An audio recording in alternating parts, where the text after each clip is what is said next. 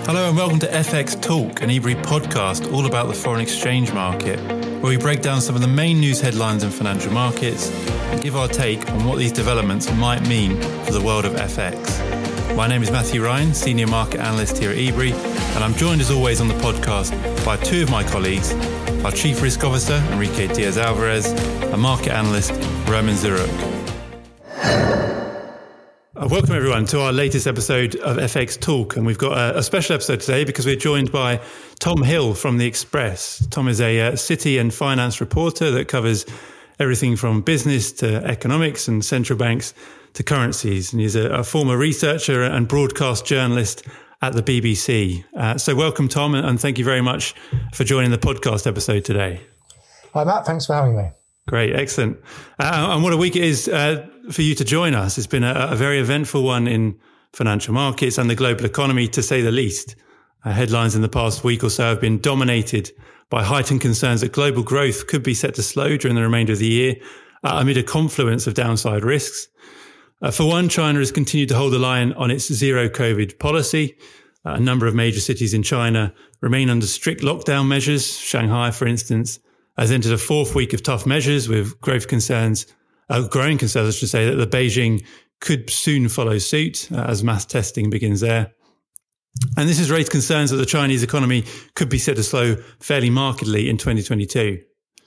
Major central banks also continue to indicate an aggressive pace of rate hikes. It is on the way, particularly in the US, with the market now pricing in around about 230 basis points of hikes from the Federal Reserve this year.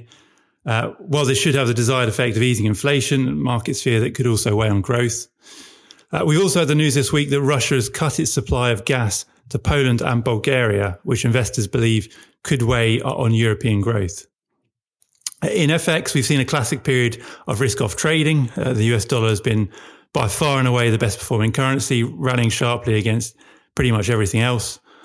Most emerging market currencies are down, some in excess of 4 or 5% for the last week alone. The major currencies have also suffered rather extraordinary sell-offs, in most cases to multi-month or multi-year lows.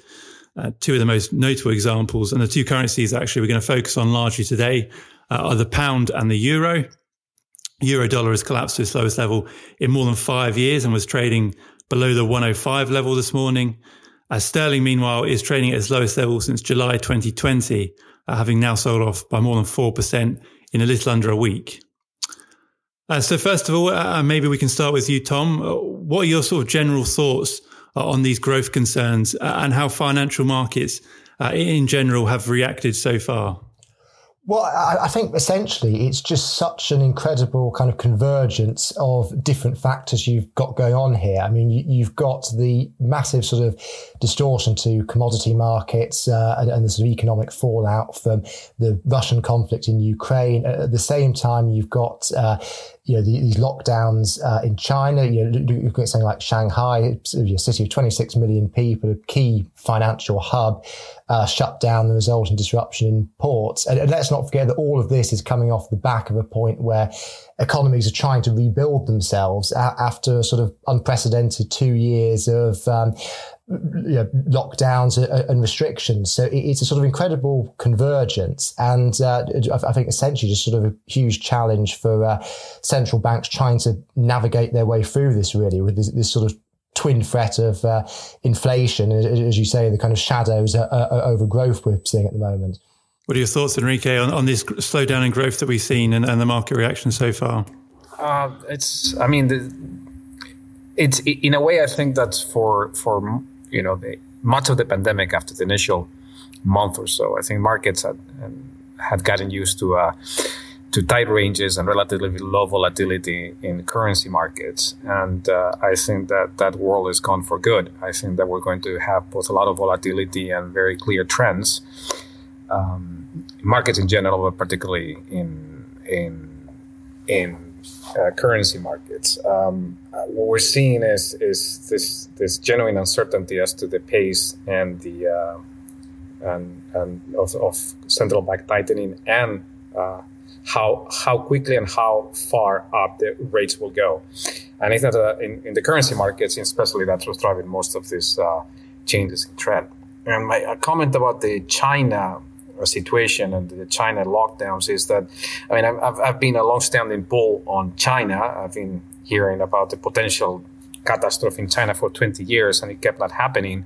But I have to say that there's something worrisome about the inability of Chinese authorities to error correct away from a policy, COVID-0, that probably made sense at the beginning of the pandemic, but it's been long since it made any sense, where the harms are significantly outweigh any good that it does.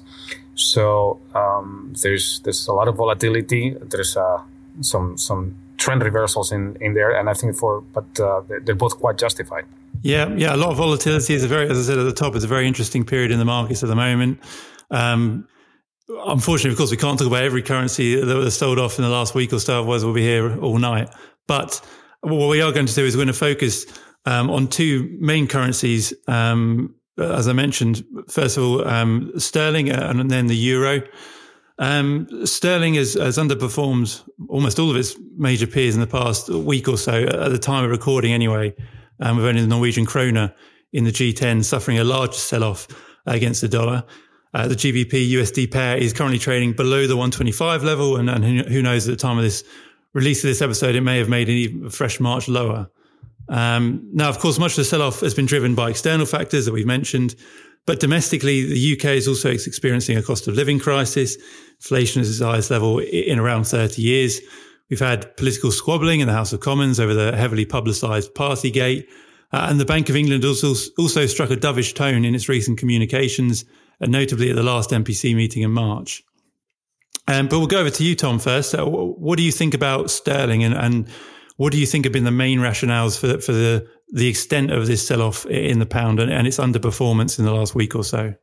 Yeah, well, I think some of the domestic factors are quite interesting. I think you're right to mention the cost of living there. It was quite interesting, seeing the retail figures recently, and just how much consumers are starting to kind of rein in spending, and the knock-on effect that's going to have for UK businesses.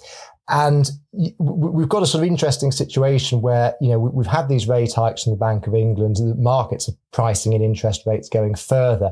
But, there's a considerable lag effect there. So we're going to be going through a period of high inflation and rising interest rates at the same time.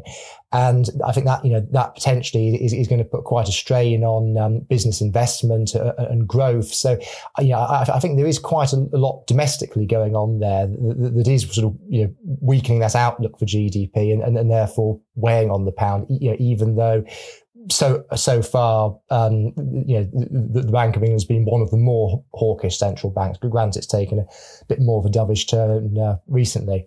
Yeah, I mean, that's what we've seen from the Bank of England in its recent communications. I think we were quite surprised at its last meeting in March. Instead of taking a more hawkish shift, it actually raised fresh concerns, heightened concerns over the growth outlook, saying that there was little it could do against rising commodity prices, and that indicating perhaps that maybe the market got a little bit carried away with itself with the pace of hikes that it was pricing in. We do, of course, have the Bank of England's next policy meeting in around about a week's time, Thursday, the 5th of May, which is clearly shaping up to be a highly important one for markets. So what do you expect, Tom, ahead of next week's Bank of England meeting, and for the Bank of England in general during the rest of the year? Do you think they'll continue raising rates as aggressively as they have done so far, or do you think perhaps there'll be a pause in the hiking cycle at some point? Well, I think I'd be very surprised if they hold next week. I think there's there's such pricing in now of a rate hike, and I think Andrew Bailey would be sort of keen to avoid some of the criticism he had late last year when the markets were kind of surprised by them holding. So I think May is very likely to see us go up to 1%. The outlook going into the rest of the year, though, I really think is a lot harder to predict. I mean, there's been some interesting predictions out this week of, potentially 2023 seeing rates as going as high as 3%, which, is, we're taking back to levels kind of not seen in over a decade. Whether or not we sort of do get there, I mean, what I think is quite interesting is just the sort of division of opinion at the moment, really. And And you can see how quickly, when you look at the voting records of the MPC, how quickly it sort of changed from backing at at one point a 0.5% increase down. And you see this kind of speaking to former MPC members. I mean, I've heard opinions varying from arguments that they shouldn't be hiking at all, and this is going to risk a recession, through to people saying they were behind the curve and need to go much faster and harder. So it seems to be such a sort of divided thing at the moment, where there's very little consensus. I do think it's quite hard to predict, but I think certainly to predict a hike in May, and there will be further ones to come. I think the timing is probably the question. I think there is possibly a chance that that they might wait and see and wait on the data for a couple of months after May before putting the foot down on the accelerator again. Yeah, and I think that's the big uncertainty hint in the meeting. I mean, usually when we go into these MPC meetings, we have a general idea as to what's going to happen and what they're going to say. There's a lot of uncertainty going into next week's one. As you said, we're probably likely to get another 25 basis point hike. But beyond then, I guess it's anyone's guess at the moment. I think you might be right. It might be a scenario where they simply say we're going to stand and wait for incoming data before we decide on next policy moves. If they do that, I mean, sterling is already trading at its lowest level in almost 2 years. We could be in for further downside because the market is already pricing in a very aggressive pace of hikes in the UK this year. Great. We're going to move on now and talk about the euro, which has suffered from a similarly violent move in the past few trading sessions as sterling has. Euro dollar actually fell below the 105 level on Thursday for the first time in more than 5 years, extending its move lower to around about 6% since the end of March, which is one of the most aggressive moves we've seen in the pair in a number of years. The news that Russia has cut its supply of gas to Poland and Bulgaria has spooked investors. We've seen Germany, for instance, revise lower its 2022 growth forecast. And some onlookers are even suggesting that a Eurozone recession and parity in euro dollar could be on the cards this year. But what do you guys both make of the sell-off that we've seen in the euro? Why are we seeing such a violent move in the common currency? I mean, from my perspective, it's clear. I mean, it's been the story of European currencies versus the US dollar since the beginning of the year, pretty much. By the way, the sterling is still relative to the euro and other European currencies is mostly holding the ranges of the last few months. It's all a dollar story, and over there, where we have this massive divergence between not just the actual expected policy, but the rhetoric of the central banks. Either side of the Atlantic. I mean, the Federal Reserve is talking about back-to-back 50 basis point moves, which would be a first in decades. Markets are pricing in almost 4 back-to-back 50 basis point hikes, 25 basis point hikes in subsequent meetings, which is an unprecedented rate of tightening, albeit from extremely low levels, even lower if you look at where inflation is. So we're going from extremely loose monetary settings to still loose, but we're doing that at an unprecedented speed. Whereas the European Central Bank, much like the Bank of England, is somewhere between. Its communications have been somewhere between dovish and muddled, in that range.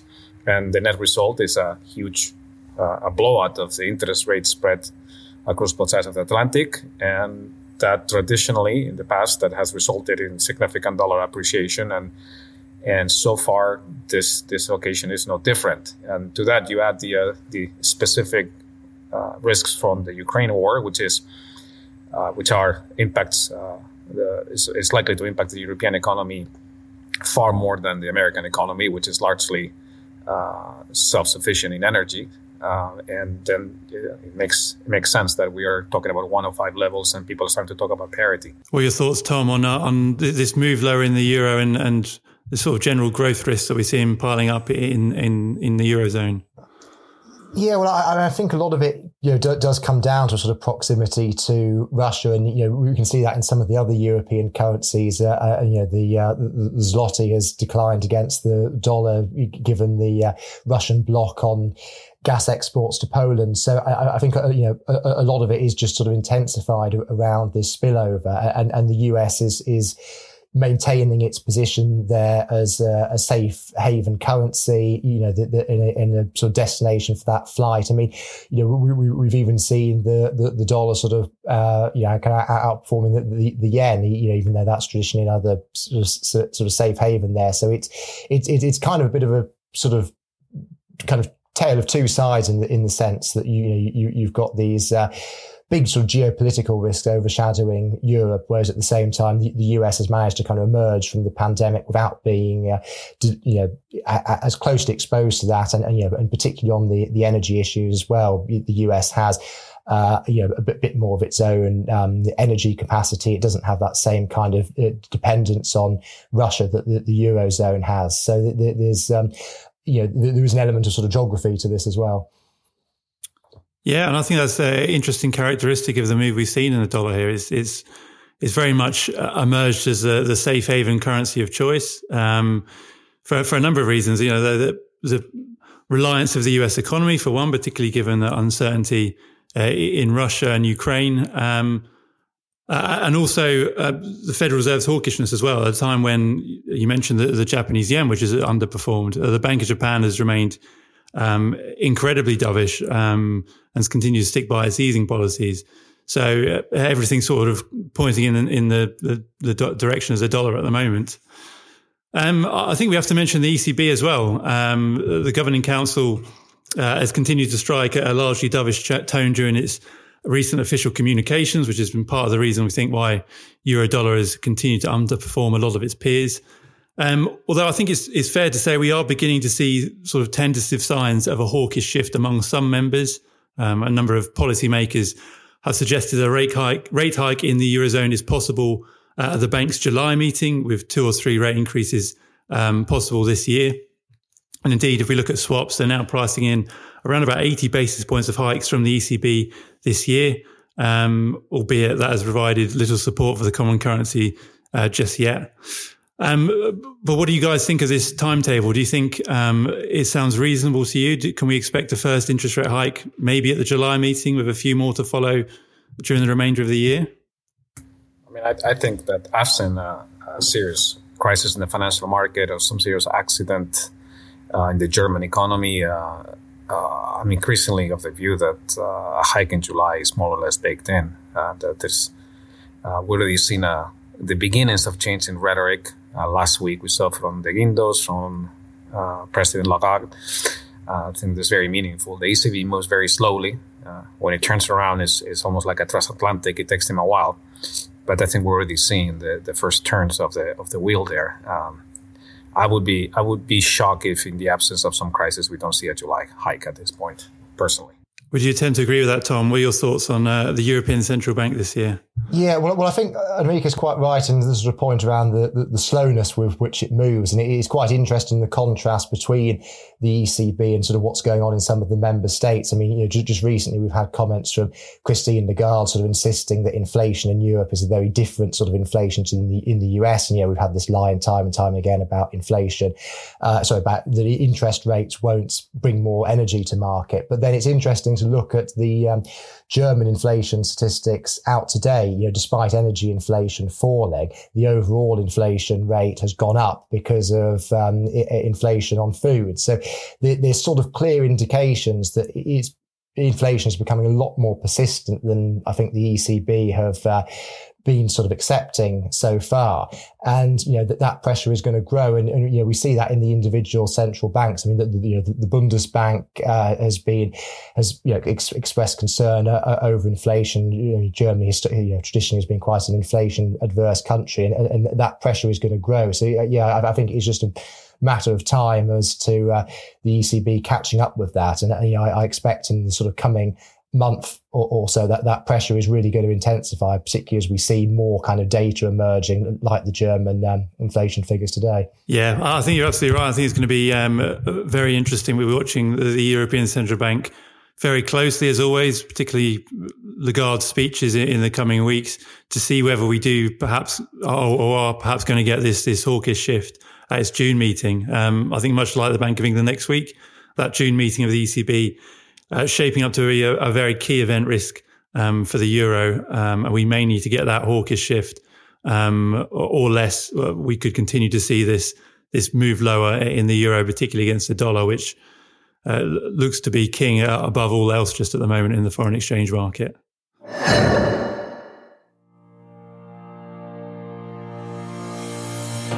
And that's it from us. If you're keen to hear more about our thoughts on the FX market, visit eBrief's website or follow us on social media. And don't forget to rate and review the podcast on your favourite podcast app. And let us know if there are any topics you'd like to hear more on during upcoming episodes. Keep an eye out for our next episode in a fortnight's time. Thank you all very much for listening.